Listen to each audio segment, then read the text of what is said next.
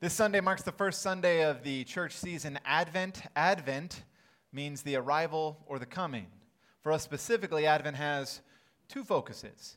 We celebrate the coming of our Lord Jesus, born a child and yet a king, born to set his people free. He is the Word made flesh, the wonderful Counselor, mighty God, everlasting Father, Prince of Peace. He is the Lamb of God, the light of the world. He is the one born to us and for us. And we celebrate his arrival this Advent season. The other focus is we also look ahead in hope during the season of Advent to the second coming of Jesus, when he shall come at last to judge between the living and the dead, and to take us to be with him and all those who have gone before us in the faith to heaven with him for all eternity. And so as we look through our Old Testament text this morning and really through all of Advent season, we're going to see this longing for the Messiah to come. And with that, as we read, a longing that we read on the other side of the Messiah already coming, Jesus, to return once and for all. And also throughout Advent, there's all those great stories we get to read about the birth of Jesus, about Mary visited by the angel, Joseph and his dream about the baby, John the Baptist's parents finding about having a baby in their old age, the baby that leaps in the womb, the angels, the shepherds, the wise men, and of course, Jesus born in a manger. One that I was thinking about is sitting right here next to me was those wise men.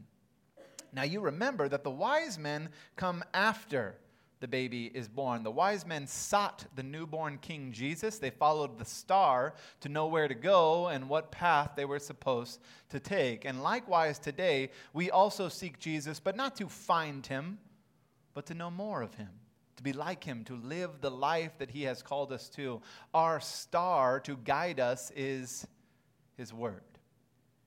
And we are to look to the word to guide us in what it means to be a disciple of Jesus. I would have to say that reading the Word and praying are the two biggest recommendations I make to people who ask me how to follow Jesus and grow in their faith. I know. Surprise, surprise. Read the Bible. Pray more. And I've said this before. This comes from Eugene Peterson. The idea here is that you read as you live as you read, you pray as you live as you pray. There shouldn't be a separation between your life and time in the Word and praying. They should flow together. Now, when I get asked, folks tend to always ask for, well, can you clarify what you mean by prayer? Like, how should I pray? What can I use as a guide when I pray? How do you pray? Questions like that. And so we work through that. But with the Word, no one really ever asks me, what do you mean read the Bible more? They just say, okay, I can do that, but like, where should I start? They rarely have ever asked me, well, how do I read the Bible? And this is actually an important question because the Bible is to be read differently than any other book. It can be read, of course, for information. It can be read for the stories. It can be read to be analyzed, critiqued, quoted, and a number of other things too. But it's to be read differently than any other book that you read as its purpose and its core. I think of when Jesus tells the Pharisees in John 5, he says, you study the scriptures diligently because you think that in them you have eternal life. These are the very scriptures that testify about me. Or when Paul says that in Jesus, all the fullness of God lives in bodily form, meaning that all the attributes and activities of God, his spirit, his word, his wisdom, his glory are disclosed and found in Jesus alone. See, the Bible was written to transform your mind and your life, to by the Spirit bring you into eternal life as you come to know and believe in Jesus. Jesus is the key and the center, the purpose. The rest of those things like wisdom and what to do all aligns, but if you miss Jesus, then there is no point in even beginning to read the Bible. John 20:31 says this, but these things are written that you may believe that Jesus is the Messiah, the Son of God, and that by believing you may have life in his name. Not only does John summarize for us how we are to read and what the purpose of God's word is to us, John has this way of writing in such a unique way through his gospel. He uses words to paint pictures in your mind. His words are vivid and colorful, especially how he uses light and darkness, taking time to make sure we can see the light, we can see the darkness, that we see Jesus whenever he writes in the eternal life he offers. And Katie, you can throw that one down, because many of the Old Testament texts we read and focus on during Advent actually come from Isaiah, who likewise uses vivid and colorful language, writes in a way that gives us these amazing images in our minds as we read. And when you read the book of Isaiah, you come across something very unique at the beginning. The opening phrase, the vision of Isaiah in chapter 1, is a bit unusual. More frequently, when you open up those prophetic books, you have a heading or an opening that says, the word or the words according to such and such prophet. But in this book, in the book of Isaiah, which we come back to time and time again throughout the Advent season, Isaiah is relaying a vision for Jerusalem in 3 stages. He's talking, yes, about their destruction, their exile, but he's also talking about the expectation of the new thing and a reorganization of how it will all end, which we know has come in Jesus and will be fulfilled at his second coming. But Isaiah just has this beautiful way of writing in which we can't help but see his vision as well. Maybe we can't see it physically, but in a spiritual way that is deep and just as real and complete when we see Jesus by spending time in his word. Isaiah and John use language very similarly. And wouldn't you know it that John has a vision too? He actually saw, like Isaiah writes here, and records it in Revelation. And wouldn't you know it, both like to use light. So let's dive into our text today. If you brought your Bibles with you, you're going to open up to Isaiah chapter 2. We're going to look at the first 5 verses in Isaiah, and we're going to go through that section of Scripture and unpack as it points us to Jesus and also points us to Jesus' second coming. This is Isaiah chapter 2, verse 1. If you didn't bring your Bibles, you can, of course, follow along with me on the screens behind. This is what Isaiah, son of Amos, saw concerning Judah and Jerusalem. In the last days, the mountain of the Lord's temple will be established as the highest of the mountains. It will be exalted above the hills, and all nations will stream to it. Many peoples will come and say, "Come, let us go up to the mountain of the Lord, to the temple of the God of Jacob. He will teach us his ways so that we may walk in his paths.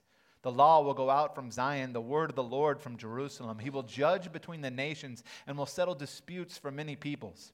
They will beat their swords into plowshares and their spears into pruning hooks.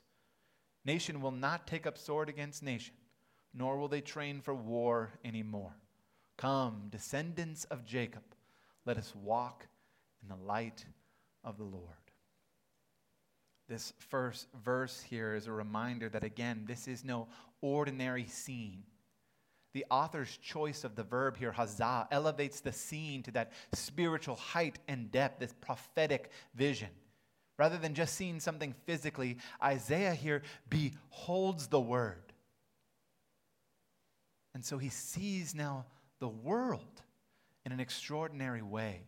And I want you to hold that in your mind and in your heart. That when you behold the word, you see the world in an extraordinary way. You see wonder. You see hope. You see purpose. And that longing, restlessness that our hearts experience is turned into joy. Troubled minds find peace. And you know as well as I do that the world is not just rainbows and butterflies. There is pain here. There is brokenness. Pain and brokenness that is seen and experienced. But to behold the word allows you in that waiting time, when you find that your faith is shaking, to see the gentle touch of God in your life as he pulls you close in kindness. Allows you to see in the world the helplessness, the vulnerability that is around you, not as something to be ignored or taken advantage of or even feared. But instead, when you behold the world, you follow Jesus and go into the places to bring healing, reminding those that have nothing that they are not alone. The Word made flesh comes to them. And friends, it is Jesus working through the Word, working through you, working through his sacraments, who does this. That is the power that comes when you behold the Word and you are sent out into the world. Verse 2 says, "In the last days, the mountain of the Lord's temple will be established as the highest of mountains. Exalted above the hills, all the nations will stream to it." It's interesting to note that everyone in Israel would know that this mountain being mentioned is in reference to Mount Zion, which is a hill in Jerusalem. It was the place where the God of Israel dwelled, the place where he was king, the place where David was installed as king. It was the seat of the action of God in history. This isn't the tallest mountain or even the tallest hill in Jerusalem, not by a long shot, and it's not actually all that impressive. But the prophet sees that it will be the one exalted, the one raised so much so that all the nations will see the mountains of the Lord and stream like water toward the place of presence and will come to worship. What a beautiful word image in your mind. You can see it, can't you? That idea of streaming everyone, people streaming everywhere to go up to the mountain. But did you notice anything interesting in the way that Isaiah describes the direction? Water usually flows from a mountain, flows down. And here the people will flow to it. They are moving toward the peak, toward the center. All those who are wandering in darkness will draw to the light, to the mountain. Pastor Tim talked about that city on a hill last week, didn't he? The idea that they were teaching or being taught by Jesus, and he pointed, and you could look and see, and you couldn't miss it. You know, there are two strong meanings based on that verb of stream here. There's flow like a river, and then there's shine in joyful radiance. And as you move towards the center, as you move towards the mountain, the nations, the people from every tribe and language are transformed as they draw closer. And in their transformation, they become fresh. They become sustained. They know the source of life and growth. And the world will see their joy and their light as they celebrate the divine presence on earth, that receiving, that reflecting, that radiating the light of God. They become the light of the world. Now, as people who come after the Messiah has already arrived, come after the Lord's death and resurrection, we see that while Mount Zion may have been what was initially the point, this was really pointing to a fulfillment of a very different hill, was it not?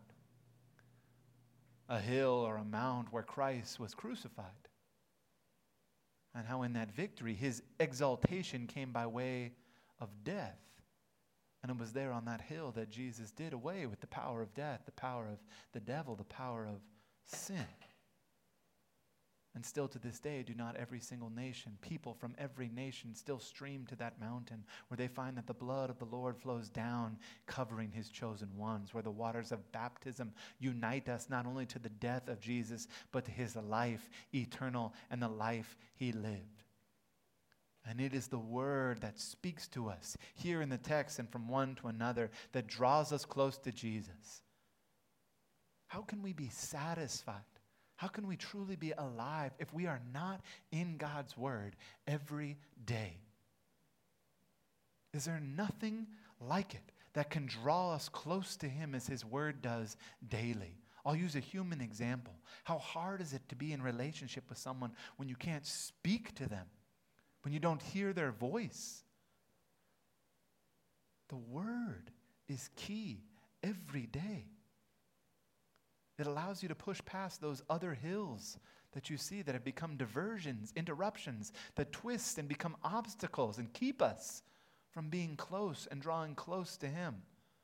Scripture says, let us throw off the sin, the distractions that hinder us, and stream to the mountain where he is. Advent season calls you to Jesus in the midst of all these holiday distractions.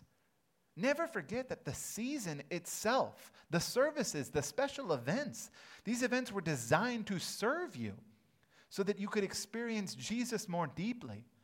They were not designed to stress you out or overwhelm you or distract you. Advent Wednesdays were created so that you would slow down in this season and remember. Children sing so that they would slow down and remember the true purpose of our Savior's birth on Christmas. So that the way that we walk and talk during this season and every season is one that is slowed down with Christ in the center. Even our text says that the nations will come and leave, walking and speaking will be changed, transformed. Walking is always a metaphor for conduct and commitment to God's righteousness, and speaking hope and truth to one another. And look at this next verse here in verse 3. It says, let us go up. They invite one another and go together. Now, the promises in this text here are utterly absurd, especially when you look at ancient Israel's history. The mountain of the Lord, the Temple Mount Zion, I already told you, not the most prominent mountain, let alone was it known for anything except for where the Jews worshipped. God coming down, settling the disputes for many peoples. No nations were streaming to Jerusalem to be divinely taught. Maybe they were streaming to conquer Jerusalem, but not to learn anything. End of war? War always has been going on. Whatever realities this text is speaking of here, if we look at it rationally, they can only exist in the realm of promise and hope. Not in the realm of what we've seen with our eyes or what history has shown us. And think about today. Has this happened? Can we say that this happens when abortion to the point of birth has become legal? We don't find that on the mountain. Can we say that this has happened when the image of God and how we were created has been twisted to be whatever you want it to be? Can we say that this has happened when we spend more time Googling than we do praying? When corporations and profits seem to be the only thing that seems to get attention and mattering? When mobs in the streets carry guns and signs that say God is love at the same time bringing hate? When war continues to afflict and bring suffering? Can we say that we have streamed to the mountain and that God himself has settled this when we've now become convinced that if the laws of our nation, well, they will save us? Which mountain do we find ourselves going to? Take it another step, because similar things could be said, well, maybe is Jesus come back yet? Because I don't see him. It's been quite a long time. 2,000 years is quite a long time. You're saying that Christ is going to return, but I look around, I think that's absurd. You're saying that truth will defeat falsehood. What is truth? You're saying that the dead will rise. Show me, besides your Jesus, who has risen from the dead. You are saying that the forces of evil are going to be destroyed. Are they not stronger now than they ever have been? You're saying that death will be done away with. I can list 5 people who I know personally who have died in the last month and a half. And just look at the tragedy in history and real life. This promise of Christ's return, this promise of his grace and peace. It contradicts everything that I see with my own eyes. And maybe in your own life you've felt some contradictions. Been waiting for that sign, waiting for that moment that something is going to change, something is supposed to be happening. Well, welcome to Advent. You know, God made 4 seasons. Maybe not here in California, but there are 4. And the plants grow in one that follows a lot of rain and a lot of waiting. And isn't it interesting to think that here in the coldest time of the world, that there are some places that even have snow. Here, hope arises like a tiny light. Hope arrives in the form of a child. The reality, friends, is that we exist between the promises of God and the end. And what we see as we wait in that reality between promise and the end certainly looks a lot like it did before the promise came. But it also doesn't. Because the prophet probably didn't know that when he said that they would go to the mountain, that God himself would climb a mountain. And that God himself would refuse to stay on one mountain, That God was not satisfied being separated from you by all of this evil and wrong. That God was not satisfied speaking to you from afar or through others' words. And so he became flesh and dwelt among you. And that on the mountain, when you were too weak to stand, blinded by the darkness, he picked up the cross and our shame to go and die for us. And then refused to stay there. And by his Spirit has made his home in you. Has through the power of his Son, through the words of his gospel, taught you himself what it means to love one another.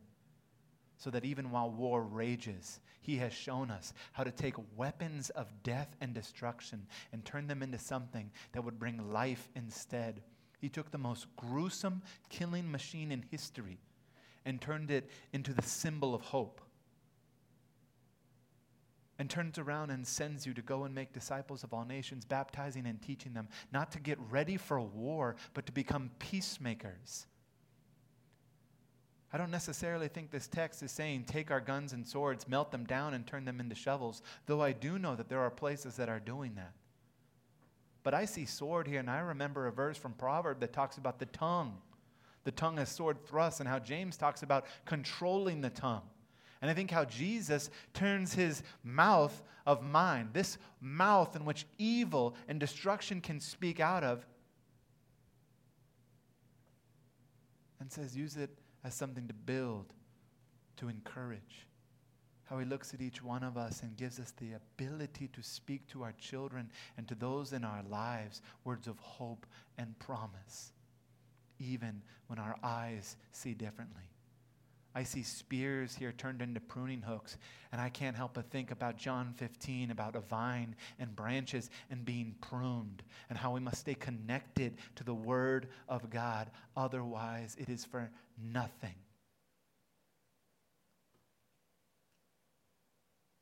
The call here to change is personal. And it's why it closes here in verse 5 saying, "Come, descendants of Jacob's, chosen ones, connected, baptized into the name of the Father, Son, and Holy Spirit, and walk in the light of the Lord." Because the call is to you and I, his children, to hold light. Because his light is life. His light is goodness. His light is joy. It's revelation and truth. It is linked to justice and righteousness and salvation and healing. Jesus, the light, is what makes it possible to do what he has called you to do. You know, the first time we hear light after Genesis is in Egypt, when the Egyptians are struck blind with the darkness, but the people of Israel could see because they had the light of God. They moved from the slavery to freedom. Your God has promised a light to come into your life and to show you how to move past the power of sin and death and the devil. And the birth of your Jesus is the sign that that light has dawned, that God has come. And in the promise, we wait. And in the promise and in the waiting, he says, take those instruments of death, take that cross, put it on your back, and follow me. Walk in my light. And as the band comes up, I'll close with this. The promises of God do not falter. Maybe they don't happen by our fast food timeline, but they do not falter. We trust in the truth of our Lord, and we trust in his faithfulness. We have become certain that the Word tells us who God is, that God is a God of light and a God of love and a God of mercy, that he is the heavenly King that has been born to us and for us. In this Advent season of hope, of peace, of joy and love, we keep Christ as the candle in the center. giving him the room to live, to breathe in us via the word. And maybe as we look at these Old Testament texts, we don't discover something new here today. It's not a big revelation to be in God's word, to keep Jesus center in your life, to hold to his truth, to hold to his promises. But we do find something in the time of Advent that calls you to recenter yourself, to anchor yourselves to light, the light of Jesus. The power of the word is the life that it brings. And as you run around and get from here to there, from party to event, don't forget to stop and take rest and to live in the light of your Lord Jesus.